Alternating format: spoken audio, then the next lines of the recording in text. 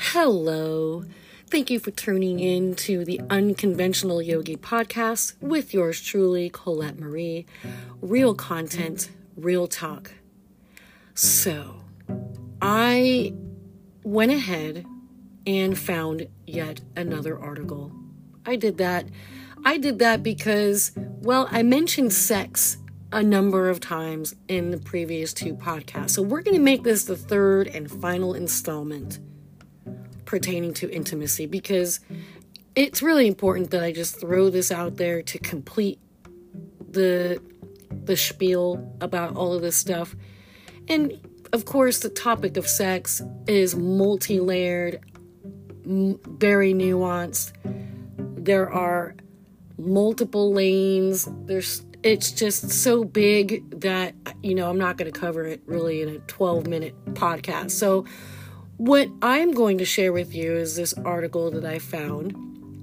It's an article from August 11th, 2020. Not too old. Fairly current enough.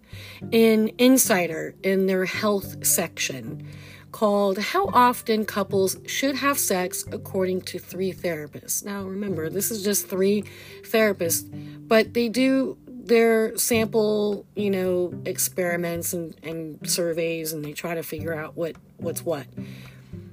And so this is what they have to say. How often should couples have sex? They say that there is no right answer for how often you should be having sex. Only what feels right for your partner or sex life. In a 2017 study published in Archives of Sexual Behavior, studied the sexual behavior of just over 26,000 couples from 1989 to 2014. It found that the average adult has sex 54 times a year, or on average, about once a week. It also found that for married couples, the number stays almost the same, 51 times a year. However, the frequency changed depending on age. 20-somethings reported having sex around 80 times a year, whereas the number drops to 20 for 60-somethings. It's also important to note that sex is a broad term that encompasses many sexual acts. Therefore, definitions can vary from person to person. So we'll put a pen in that for the moment, because the key thing here is that the definitions can vary from person to person, which is very true. And what works for one couple may not work for the other couple. So there's a thing where you align with your partner regarding what that might mean for each of you, and that you are both on the same page, because I think that's a critical thing. The article goes on and says, once a week may be the average, but that doesn't necessarily mean it's the right amount of sex for all relationships. This particular therapist said that I've worked with couples who would argue that once a week is too much, and others who would say it's not nearly enough. So again, it'll vary from person to person, couple to couple. There's no right answer.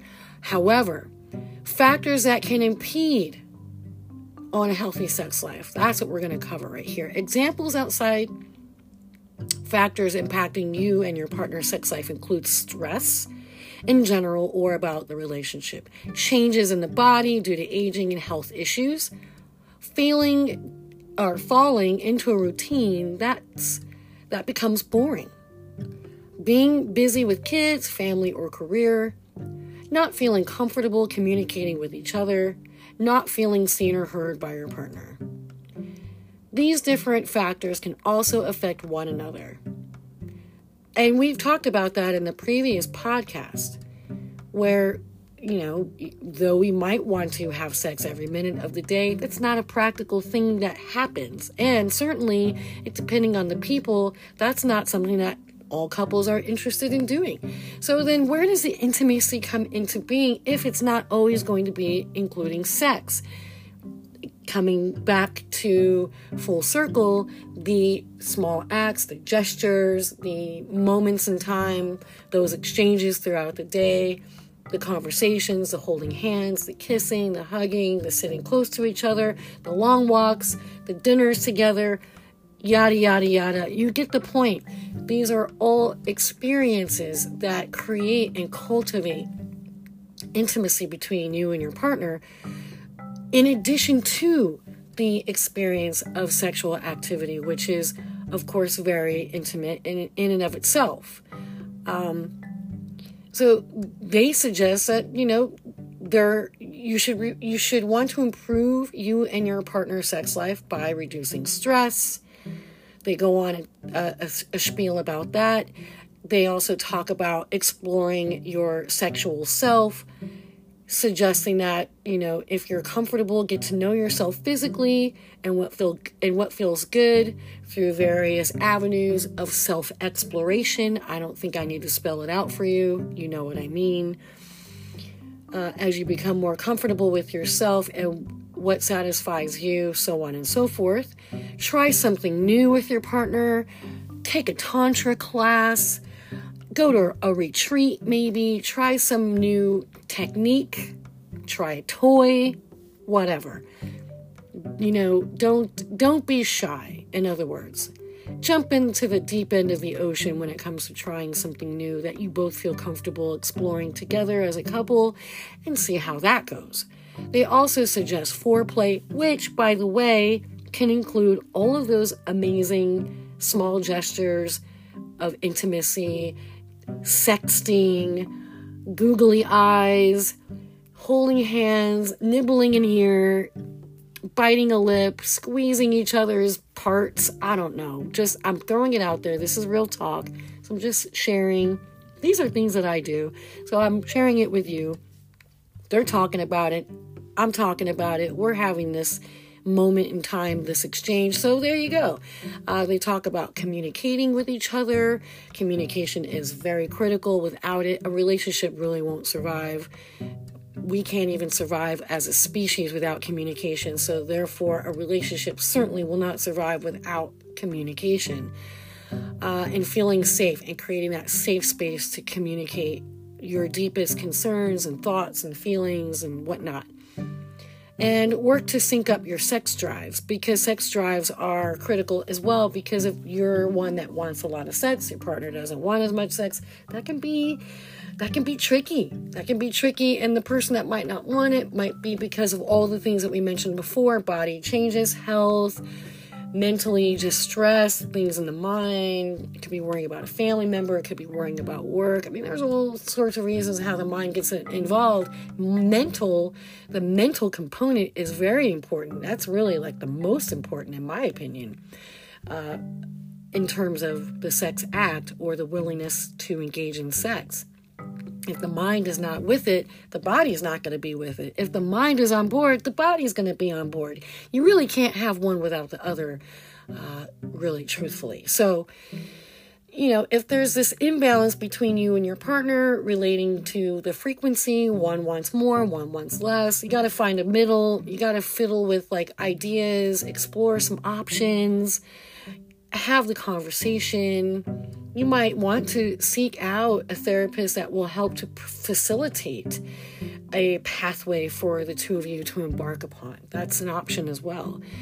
And they get into other things, but that's really it in a nutshell. They do mention a bottom line. The bottom line, the average adult has sex about once a week, but that doesn't always mean you should. However you choose to be physically intimate with a partner, the where and the how often matter much less than the quality of the connection or encounter. So circling back once more to the act of intimacy, if the quality of sex isn't there, then you might want to focus on the quality of the intimate connections throughout the day first, and then try to lead that into the act, because the mind and the body must be aligned in that way. If the body and the mind alignment doesn't really work out, then it's going to be a difficult pathway for both people to really engage sexually if one partner is feeling misaligned. So keep that in mind. If that is the case, it's not the end of the world. It's not. You both have a foundation. You both have a friendship, a deep love for each other. So this is something that you can, consider as an opportunity for exploration. There's nothing wrong with exploring. And again, there are no rules in how you choose to explore one another and in what format and in what way. People try things all the time. Some work for some people. Some options don't work for others. You really ought to find the things that work for you that's unique to you both and not feel like you have to do it like other people. Comparing your relationship with another relationship certainly won't help facilitate and foster this connectivity between you and your partner. I would X that out, that mind state out, and really narrow it down to what fun things and pleasurable things that you both can consider and interact with and engage with. That would be fun and encouraging and healing even, because healing is important. Healing can be sexual, is healing, so don't discount healing. That's part of the equation as well. And this connectivity, again, the connectivity, the intimacy, that closeness, that warm and fuzzy feeling, all of those things, all of those experiences, they all matter. And that's my spiel. And that's it for now. Part 3 of what is intimacy. We might circle back on other items regarding sex and relationships, but for now, I think this certainly puts the cherry on the cake of the things that we discussed or shared or interacted with before in the previous podcasts. So, thank you very much for tuning in to the Unconventional Yogi podcast with yours truly, Colette Marie. Real content, real talk, and ciao for now.